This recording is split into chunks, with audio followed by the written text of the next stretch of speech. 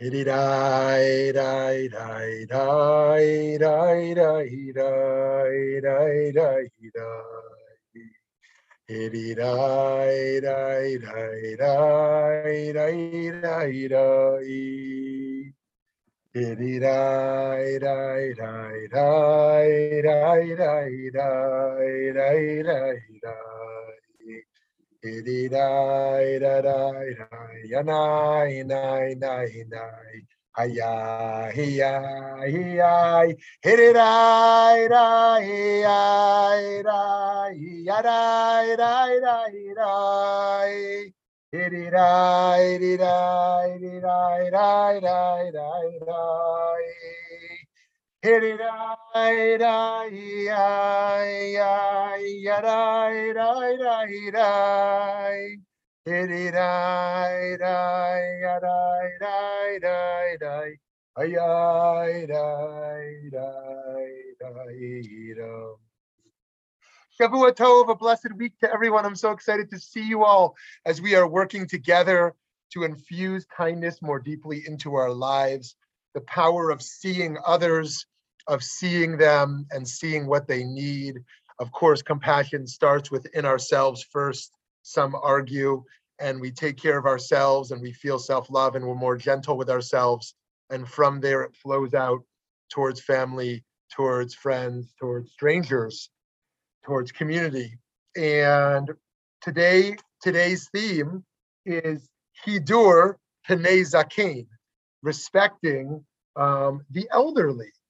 Now, elderly is a kind of relative term in terms of what is an elder and how that shifts. In some societies, it may be someone in their 40s. In some, it might be some in their 90s.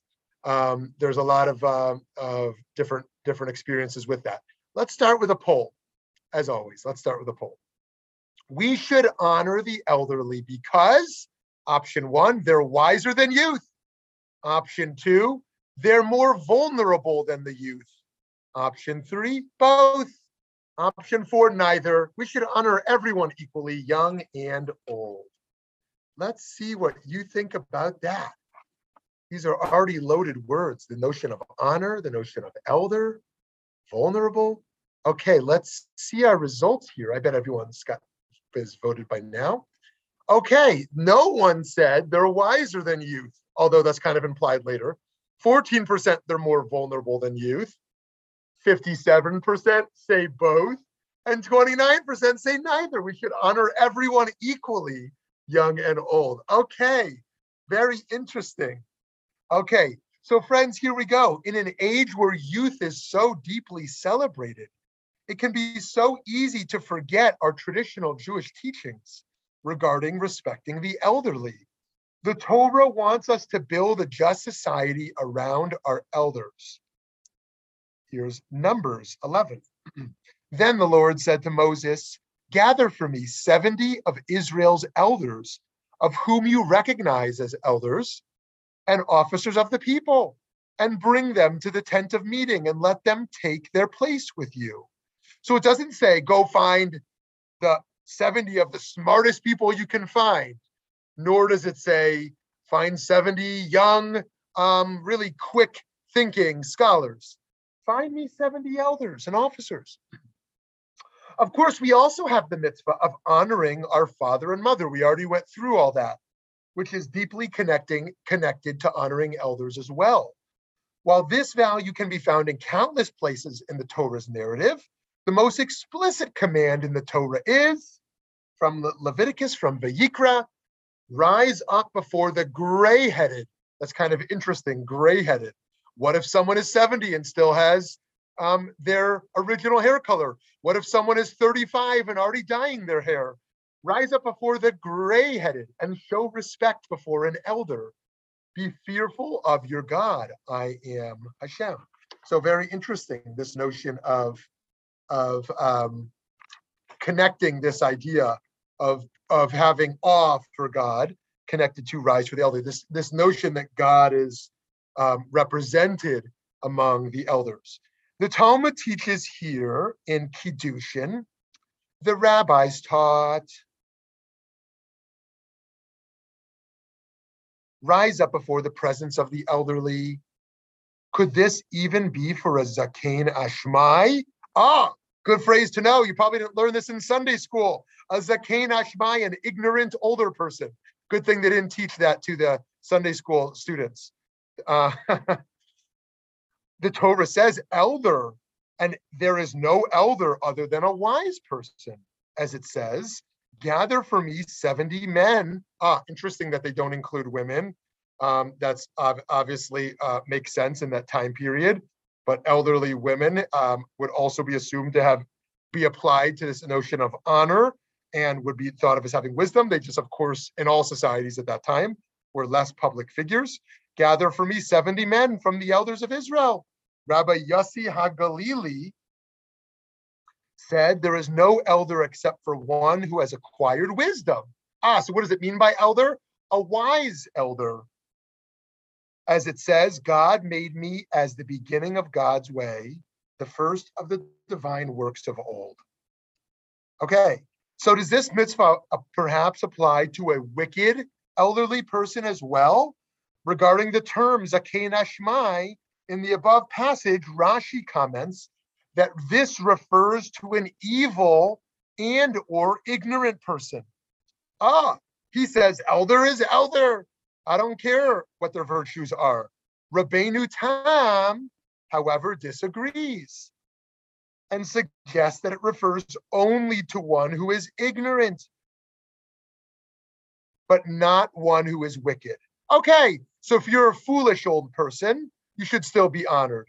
But if you're a wicked old person, it's interesting that they don't assume that ignorant means wicked, right? You might be ignorant, but still be virtuous, kind of a simpleton, or you may be wicked and smart, of course. So now, just a reminder that Rabbeinu Tam are the relatives, the descendants of Rashi. So Rashi has Tosfot, his grandkids, and then Rabbeinu Tam is a part of the Tosfot in the Talmud. So it's interesting that disagreements in Jewish discourses, of course, not only between rabbis, but also between family of rabbis. You don't just assume someone's going to defend their grandparents' kind of ideological camp. They argue even within their own family, and that's recorded. The Shulchan Aruch supports honoring the ignorant elderly person, but also rejects honoring the evil elderly person. It says here, it is a positive mitzvah to stand before every wise person, even if they are not old, unless they are still nursing. And even if he is not his teacher, as long as the sage is greater than them, it is appropriate for them to learn from them. It is also a mitzvah to stand before somebody in their old age who is at least 70 years old. 70 was the age in the Talmudic era, even if they are an ignoramus, as long as they are not an evil person. Okay, so there's a lot to unpack there.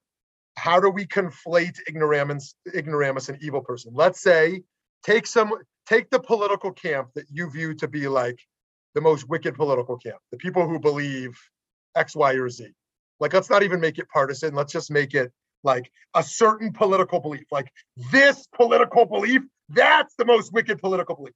Do you view that as like a wicked person who believes that? An ignoramus who doesn't understand? When is it kind of conflated? So too, like, what kinds of crimes do we view to be kind of a crime of an ignoramus versus the crime of the wicked? Okay, a young person may unfortunately come to disrespect an elder with dementia, or even with some basic memory loss. Those who care for the elderly with memory loss, be they children caring for their parents or professional caregivers, are aware of just how easy it is to lose patience with such a person. The Talmud cautions us against that. It says in Brachot, be mindful of the elderly person who has forgotten their teachings for reasons that are not their fault, as it says in the Torah, that the broken tablets rested with the newer tablets in the ark. How interesting is that? So as you remember, Moshe smashes the first tablets after the golden calf, and then goes back up and gets new tablets, the luchot. And they connect that to a person with dementia. Just as in the ark, when the Israelites were traveling forward into battle, they didn't throw away or bury those old tablets. They said, bring the broken tablets in the ark with the new tablets. What a profound lesson. So too, they learned from that a humanistic teaching that a person with dementia is like broken tablets. They're not to be disrespected or disregarded or shut away. They are to be kept in the holy ark alongside the newest and most flashy and fresh of your prized, celebrated people. The assumption of the Torah seems to be that all elders will have wisdom to offer, perhaps. Remember, it says here in Deuteronomy, remember the days long gone by, ponder the years of each generation, ask your father and let him tell you, and your elder who will explain it. Furthermore, the book of Job teaches, with age comes wisdom, and with length of days brings understanding. It's almost assumed, I've experienced a whole lot, right? Of course, one can be young and wise, and one can be old and foolish, but the assumption is that the more life we've seen and the more experience we have, the more wise a perspective we've been able to accumulate. But this wisdom of the elderly is not simple. Does it mean that they have the wisdom to be optimistic or to be pessimistic, cynical or hopeful, ideological or pragmatic, more progressive or more conservative? Different elders will have such different viewpoints, and there will therefore be little consistency to the wisdom offered. For this reason, it is important to glean wisdom from as many elderly people as possible, not limited to, for example, one's parents or teachers.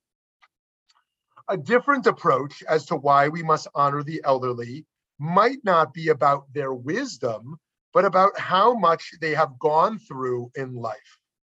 It says here in Kiddushin, in the Talmud, Rabbi Yochanan would stand before the elderly Arameans and say, how many troubles and experiences have passed over them.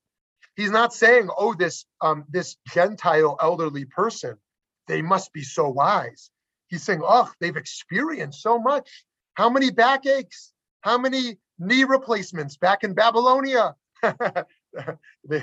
How many headaches, right?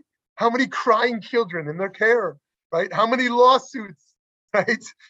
One might honor the elderly, not out of admiration, but out of pity, sympathy, or empathy based on their past and perhaps current situation. There's a very powerful teaching in Pirkei Avot about learning and aging. It starts with Rav Elisha ben Avuya. Just to remind you who he is, if you haven't read the book As a Driven Leaf, I recommend it. He is what they call Acher. He is the first atheist in Jewish tradition, the first recorded atheist, we should say. And he is the quintessential heretic of the Talmud. And so they call him Acher, which means the other one. Here's what it says in Pirkei Avot. Elisha ben Avuya said, one who studies Torah as a child, to what can he be likened? To ink written on fresh paper. And one who studies Torah as an older person, to what can they be likened? To ink written on smudged paper. Rabbi Yosef bar Yehuda of Kfar Bavli says, one who learns from the young, to what can they be likened? To one who eats unripe grapes or drinks unfermented wine from a vat. But one who learns Torah from the old, to what can they be likened? To one who eats ripe grapes or drinks aged wine. Rabbi says, do not look at the vessel, but what is in it. There is a new vessel filled with old wine, and an old vessel that does not even contain new wine. Of course, when I shared this with my 9-year-old, she said that's what everyone says. Don't judge a book by its cover. Right? You don't know from the bottle of wine what's inside. Now, interesting, if you look at Elisha ben Avuya, he is someone who thinks he cannot repent. He cannot change his ways. Of course, the Jewish tradition teaches that everyone can do teshuvah, Everyone can engage in radical transformation, regardless of who they are. No one is to be discarded. This is an important thing to think about in criminal justice system. Do we really think someone is irreparable, irredeemable, that someone cannot learn or change or grow regardless of what they have done? Jewish tradition says absolutely not. Absolutely not. And so Elisha ben Avuya says, the young ones, they're like ink on a fresh paper. You can teach them. There's no like misinformation to correct really. But the old one, what are they like? Trying to write on a smudge paper. But friends, do we have any music scholars here? I forgot if it's Beethoven or Mozart. One of them, Beethoven and Mozart, how would they create music? They would write, so to speak, in ink. They would write and never correct it. They'd get it right on the first try. The other one, they would write and correct, constantly correcting. So who was more brilliant? The one who just kind of first try creates their masterpiece, or the one who works? What's that? That was Mozart, and he has some really bad stuff too. He has some great brilliant stuff, but he has some really bad stuff too. So I got to go with Beethoven there. Yeah, interesting. And also, there's a humility to that. Smudge paper. Somebody who writes with a pen is like, I got this. I got my novel down. I got my letter down. Like, I don't need to correct anything. Writing with a pencil and eraser is like, nope. Actually, the humility to correct things. So a smudge paper might sound like, an old person with all these smudges, right? Or it may sound like a humble paper that has gone through levels of manuscripts, levels of editing, levels of erasing. Elisha ben Avuya can't see that. He thinks, I can't change my ways. So there's also an entirely different reason to learn from the elderly. The Talmud teaches over here in Shabbat, Rav Zeira said in the name of Rabbi Bar Zemuna, if the earlier scholars were sons of angels, we are sons of men. And if the earlier scholars were sons of men, we are like donkeys, right? So in the other words, each generation is less knowledgeable than the previous one, so they thought. While this teaching may seem counterintuitive, and in many ways is not applicable, it is in fact of great value. After all, previous generations are closer to the original source of their teachings and or historical events.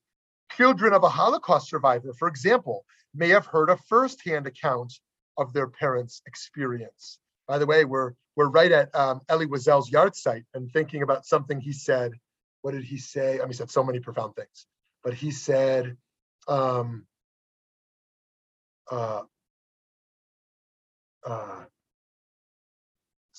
man, I'm not going to get it right. Something like a witness of a witness.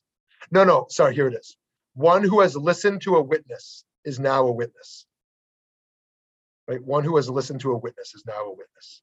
And it sounds like a simple idea, but essentially, like if you heard the stories from a survivor, you are now a witness of the Shoah, right? And or think also in think about an elderly Black person in America and what they heard about slavery, as opposed to kind of what a young Black person in America has heard. Right? It's a few levels removed. Now, it may be that there's better scholarship to read today, but the stories that they heard from their own grandparents, think about, right, the child of a survivor as opposed to the grandchild of a survivor. And so children of a Holocaust survivor, for example, may have heard a firsthand account of their parents' experience. The next generation, when hearing about it from their parents, by definition, must rely on a secondhand account, and the next generation on a third-hand account. This, of course, applies to learning about one's own family history as well. My children, for example, will by definition know less about their grandparents than I do, simply because I'm one generation closer to them. Think about Yetziat Mitzrayim, leaving of Egypt. We want the parents to tell their children about the experience of leaving Egypt. We want to keep it fresh, but even one generation away from Egypt, they had already kind of forgotten. We must make the best of every opportunity to learn from those of one generation. while we still have the chance to do so. In the end, the Midrash teaches that by welcoming and thereby honoring the elderly, it is as if we are encountering the divine, it says in the Midrash. And God's self, models honoring the elderly in the Torah. It says here in Genesis, Abraham was now old, advanced in years, and God blessed Abraham with all things, right? It connects God blessing Abraham to him being advanced in years. So moving towards a conclusion here, and yet many elders feel forsaken. Perhaps they don't have the financial security they had hoped for, right? I just read this article yesterday about how few people, when they were in their 20s or 30s or 40s, started saving for retirement, accounted for the levels of inflation to be expected, not to mention just recent months. Perhaps they also never had children, or their children had not been there for them in ways they had hoped, or weren't financially secure themselves. Indeed, King David, in his own fear that humans would forsake him, felt he might turn to God. Do not cast me off in old age. When my strength fails, do not forsake me. Yes, we can display little acts of kindness to the elderly. We can help them across the street, rise in their presence to support them, open doors for them. But we can also build vibrant communities that don't just show honor, but actually engage and recognize seniors in ways that are deeply meaningful to them. There's many societies where it is built into the culture, even required by the law, that the elderly are respected. In Israel, for example, it is a law that individuals over the age of 80 need not wait in line for any services, governmental or otherwise. Similarly, one is required to give up their seat on the bus for the elderly in Israel. There are also several retirement communities where the residents themselves lead clubs, teach classes, participate in synagogue services. The last decades of one's life should not be isolating, but joyful, and each of us can play our part in helping to make that happen. Okay, friends, that's all I got. I would love to hear from you about this topic. Eileen, and thanks for joining us. I think you're on the road, as I can tell from your background and from memory. So good. Who wants to share with us today? Hi, Toby. Go ahead. Oh, you're on mute still. Let's see. There we go. Yay. Yeah. Well, speaking for an old person, because I am legally old, chronologically old, although I don't particularly feel old and I don't act old.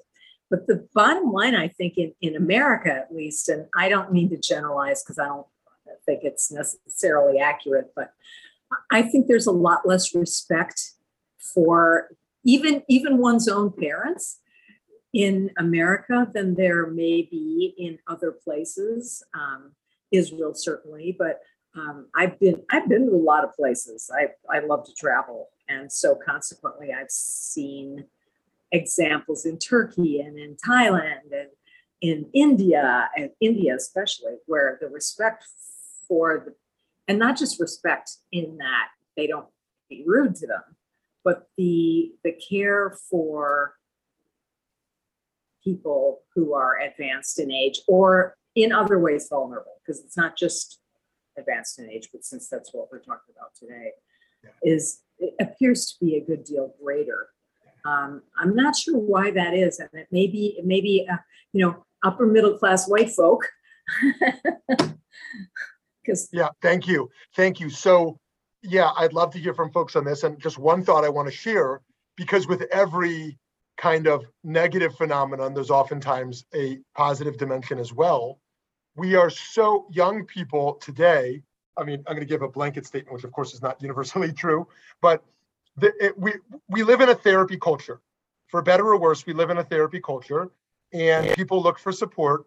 And one of the common ideas in therapy culture is we should remove toxic things from our life, right? Sound familiar, right? If you have somebody or something toxic in your life, get out of it. Get out of the job, get out of the relationship. Only positivity, no, nothing toxic. And for some people, they apply that to family as well. Oh, my mother, she's toxic. Why should I spend any time with my mother? Right? She's toxic, right? And my therapist said, get rid of toxicity, right? And so we have this kind of purity approach. It's the same with politics, like a kind of a purity approach. And so from a mental health standpoint, of course, get rid of everything toxic, like surround yourself with good things. And from a moral responsibility approach, the question remains like, do I have a responsibility to someone who doesn't make me feel good? Right? Yes, I understand. It might be me. It might be them. Like maybe they're toxic. Maybe it's I experience them as toxic. Maybe it's my baggage. Maybe it's their baggage. I don't know. But like, should I? And there's a growing sense that like, I'm just going to abandon the relationships that don't feel good to me. Right? Because why would I stay in a marriage that doesn't feel good? Why would I visit my parents if they don't make me feel good? So this is obviously loaded for many of us. And obviously I'm distinguishing toxic from abusive. Those are different an abusive relationship versus a toxic one. And so I want to say, like, it's a positive thing of mental health that we should remove toxic things from our life. And yet, like, I just raising the question without answering it. Like, is there ever a moral responsibility to be in a toxic relationship with an elder, for example? Yes, Aglaia. Okay, sorry, I'm going to preface this with sorry if I get emotional, okay? But it's a complicated thing. Only a few people, I'm not exactly sure why I feel compelled to talk about this because only a few people in the world actually know about this. So, but we're talking about generations being removed from important historical events and stuff like that. Okay, so my father was actually Rice University back a long time ago when it was founded was founded, by William Marsh Rice, and he stipulated in his will that Rice had to be segregated for forever, basically. In 1964, though, that had to go away because of, like Lyndon B. Johnson and the Civil Rights Act and everything. My father, when he decided to go to Rice University, not one student of color had ever graduated. Wow. From Rice. And it was, but he never told that story the right way because, well, we're talking about toxic parents and abusive parents and everything like that. So, yeah, it was like that. Well, when he died, I had, there were arguments about what to do with his stuff and everything.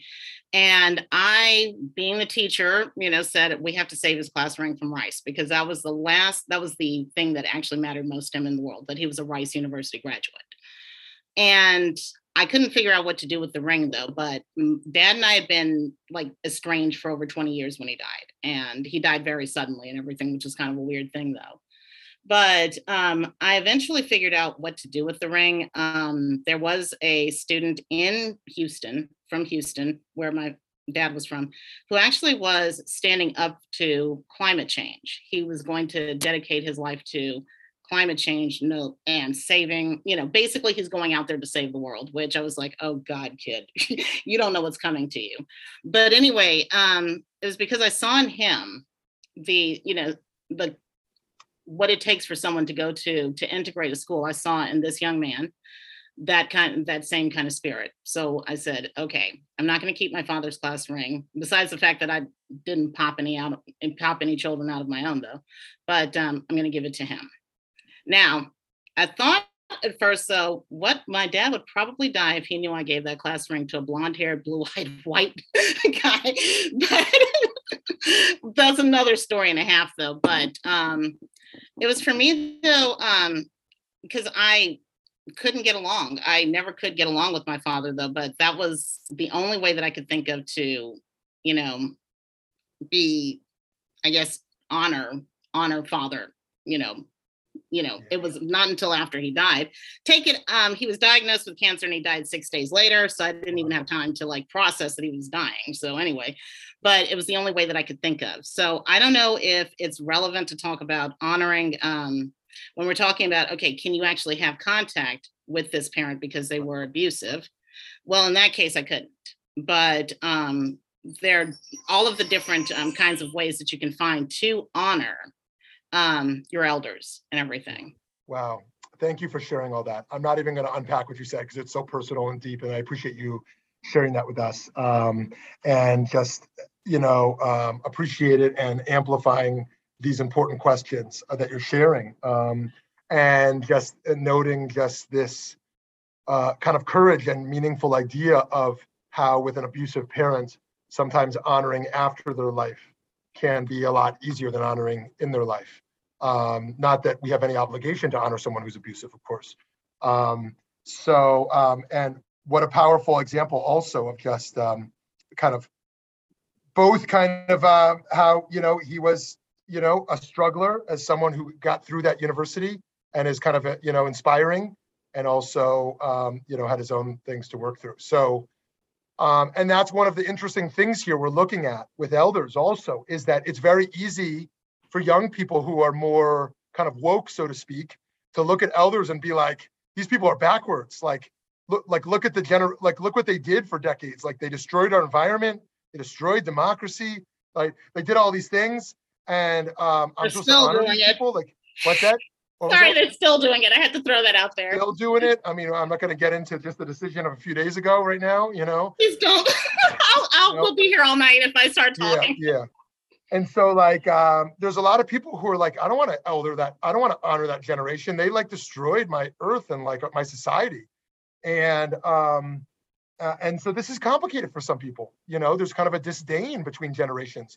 And then you hear some people in the other generation talking like, these young people, they're all a me generation. They're all selfish and care about themselves. There's almost like a hostility in American society across generations around how each is experienced, So, so Matthew, thanks for joining us. Okay, so who else can we hear from? Thanks, Aglaia, for sharing. Yehuda, you want to jump in, or Eric? Yehuda and Eric? Francine, if you want. Eddie?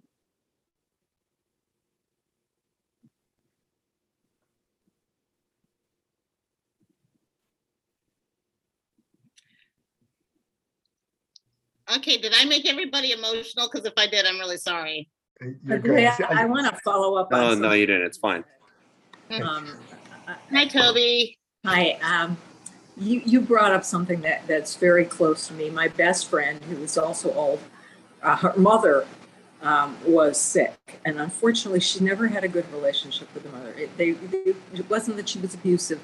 She was verbally abusive and very destructive, but not physically abusive. But it made it very difficult. Anyway, my friend is an only child and had to care for her mother during her last days, which lasted 2 or 3 years. It wasn't a quick thing, unfortunately.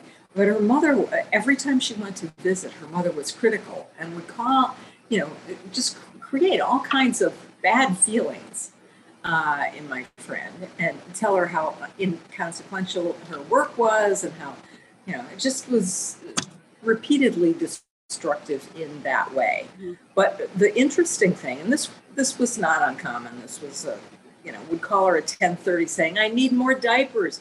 Well, 10:30 at night, what are you going to do? How about I get them in the morning, Mom? Anyway. And I would ask her, Paula, dude, why do you feel it necessary to go visit her 3 times a day?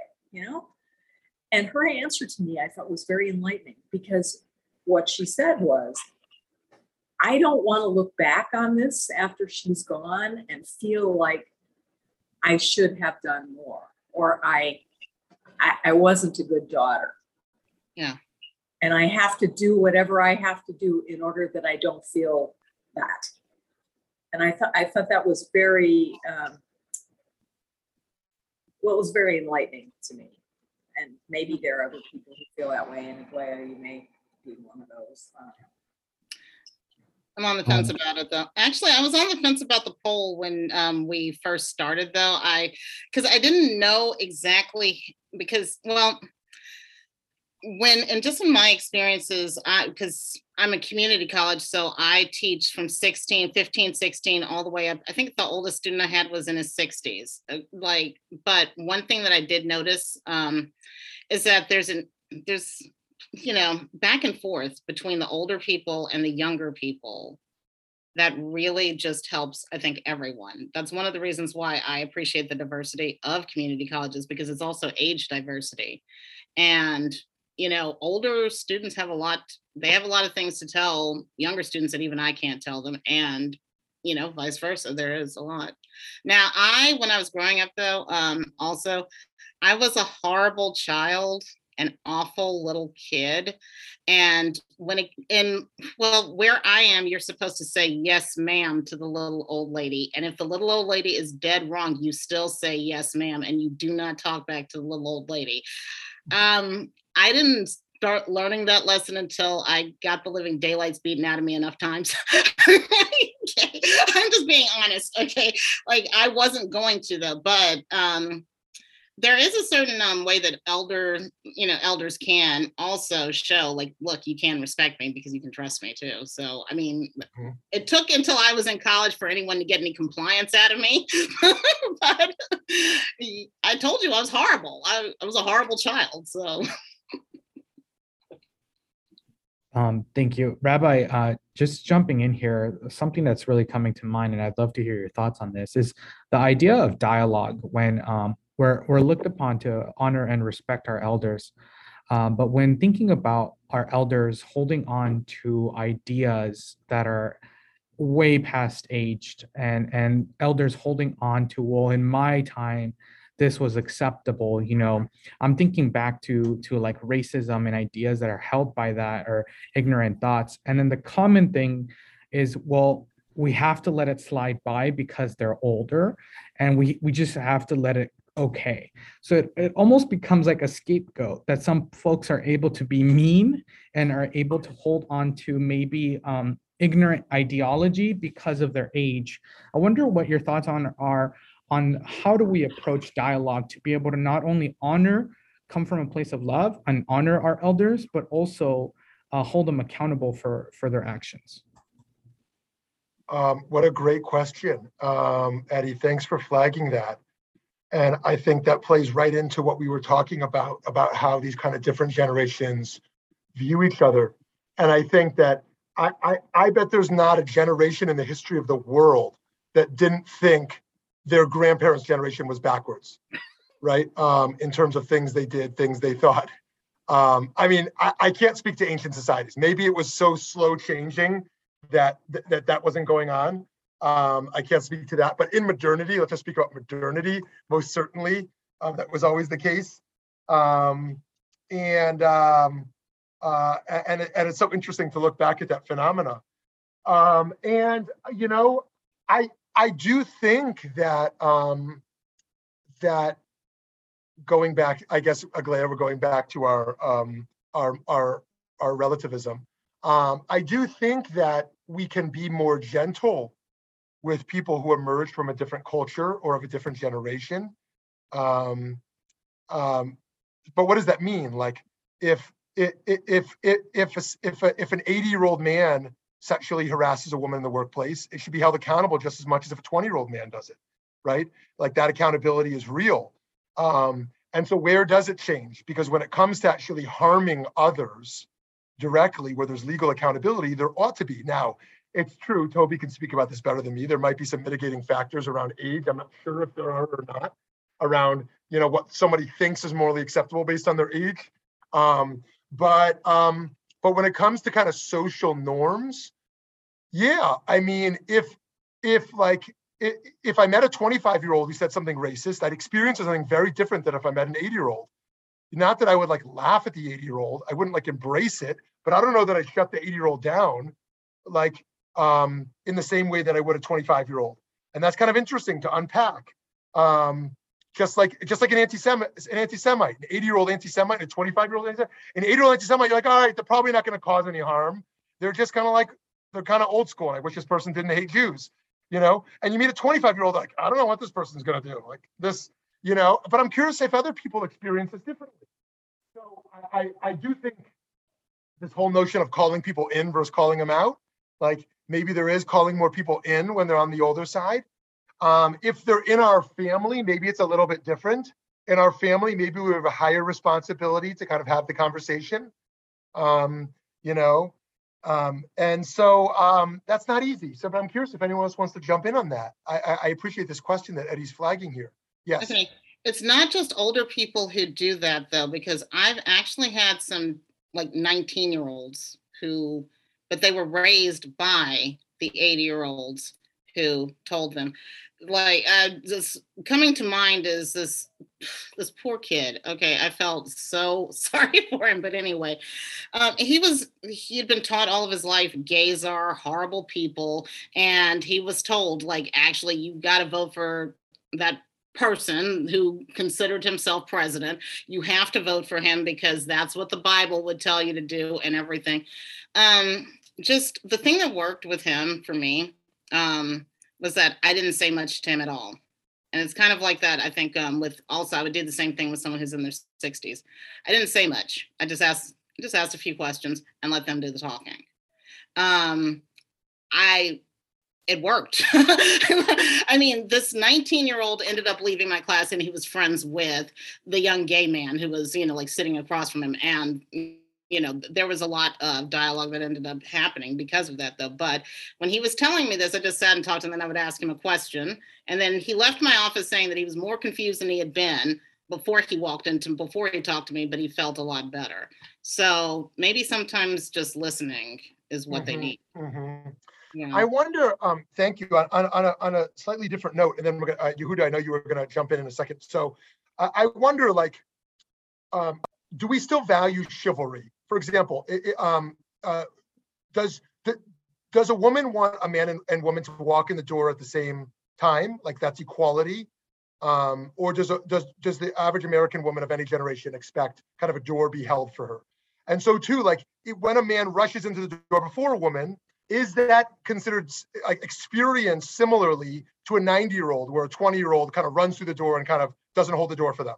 Right? Psychologically, like how today does a woman in America experience kind of a door being held differently than 30 years ago? And how does a 90-year-old experience a door being held differently?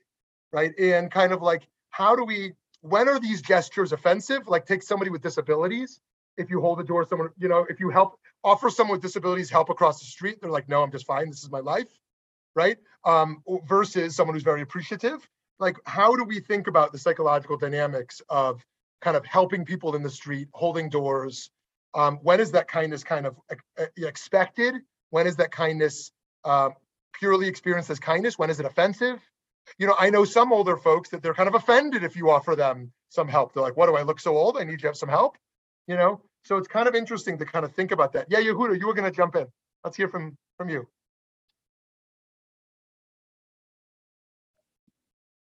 Oh gosh, I don't know if I can keep track of everything in this conversation. Yeah, My goodness, there's a lot going on. So first of all, I think this topic touches so much on what we see going on in society, the lack of empathy and the lack of consideration for others and the lack of cohesion that we see, the lack of respect for the people around us. And because older people are more vulnerable, it's much more noticeable in those examples. So I just wanted to add that comment. Now, I grew up in an abusive home, and it really caused a lot of problems in my relationships with my parents throughout my life. I had to work really, really hard to get past all of that. And one of the things was, at one point, I realized that my mother had had a very hard life in the sense of disappointments. I think that her divorce from my father broke her heart. I don't know what happened in her childhood, but she had a lot of anger that she was dealing with. And it took me a long time, well into my adulthood, to realize that she was dealing with a lot of stuff and she just didn't know how to express it, deal with it. And that was part of what affected our relationship. And when that registered for me, it was a huge shift for me to be able to have forgiveness for her. So, and when I was able to do that, I was able to get closer and to put aside a lot of and it was very healing. So we were able, for the second half of while she was around in my adult life, to be able to have a good relationship. So I just wanted to share that with people. And the last thing I want to talk about is I have a friend who is older and his car was not working, and he asked me for a ride to Costco. So, and this was back in the winter. So he came up to the car the first time and he wasn't wearing his mask properly. And I said, if you want to ride to Costco while you're with me, you're going to have to wear this mask properly. So he put the mask on properly. We drive to Costco.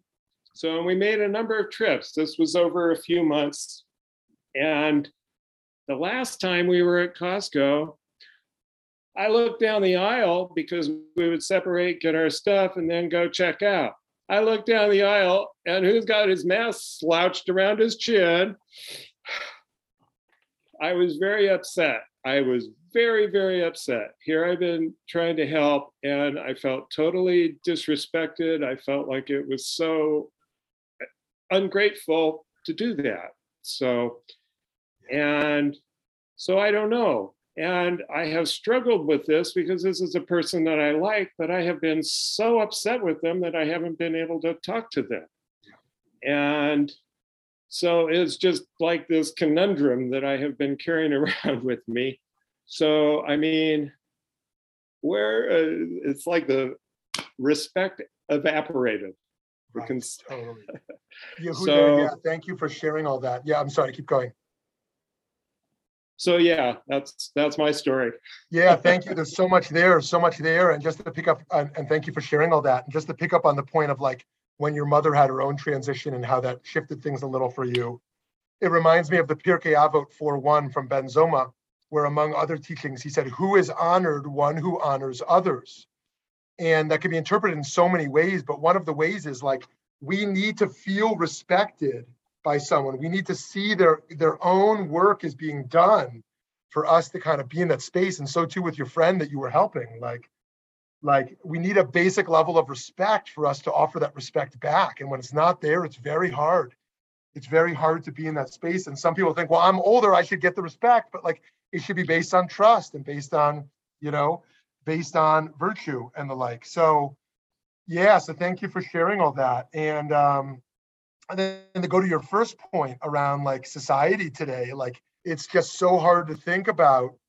Let's bracket the folks who aren't honoring others, but those who really are so vulnerable and frail and can't get their basic healthcare needs met and can't get their basic food met, and they're on a fixed income and inflation is rising, and they're really just incredibly stuck. And it's really it's very scary to be in such a situation for any person. But then if you're an elder, all the more so. So thank you for sharing all that, Yehuda.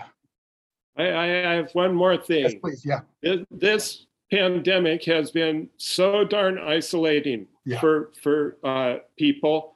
And if you do have elderly people in your life, reach out to them, even if they're a little crabby and difficult to get along with. They need to hear from people. They need people in their life, and social life for a lot of people has been so decimated by all of this isolation during this pandemic. Thank you. That's my commercial. Thank you. Thank you so much. Yeah. Great. Yeah, Eddie. Yeah, to me, this is why I also think like getting a COVID shot, in my opinion, was like honoring the elderly. The folks who like seriously had no way of stopping it. To me, it was taking a step back and acknowledging that maybe COVID could not really harm me, but it would be very impactful for our elderly community. So I think sometimes thinking humbly and that it's not about you, but thinking tenderly in an honorly way of the folks that are directly impacted the most.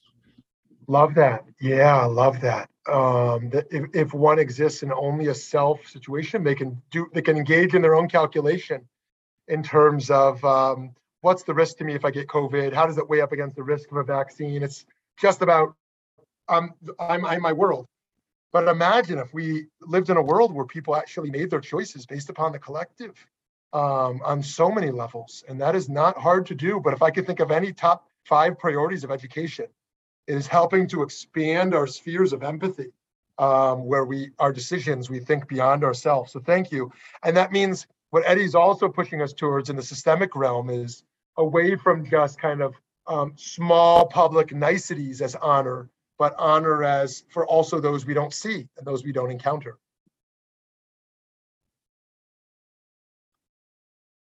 Okay, friends. So next week we have our 12th and our final session of the interpersonal, which is Nichum Avelim, comforting mourners.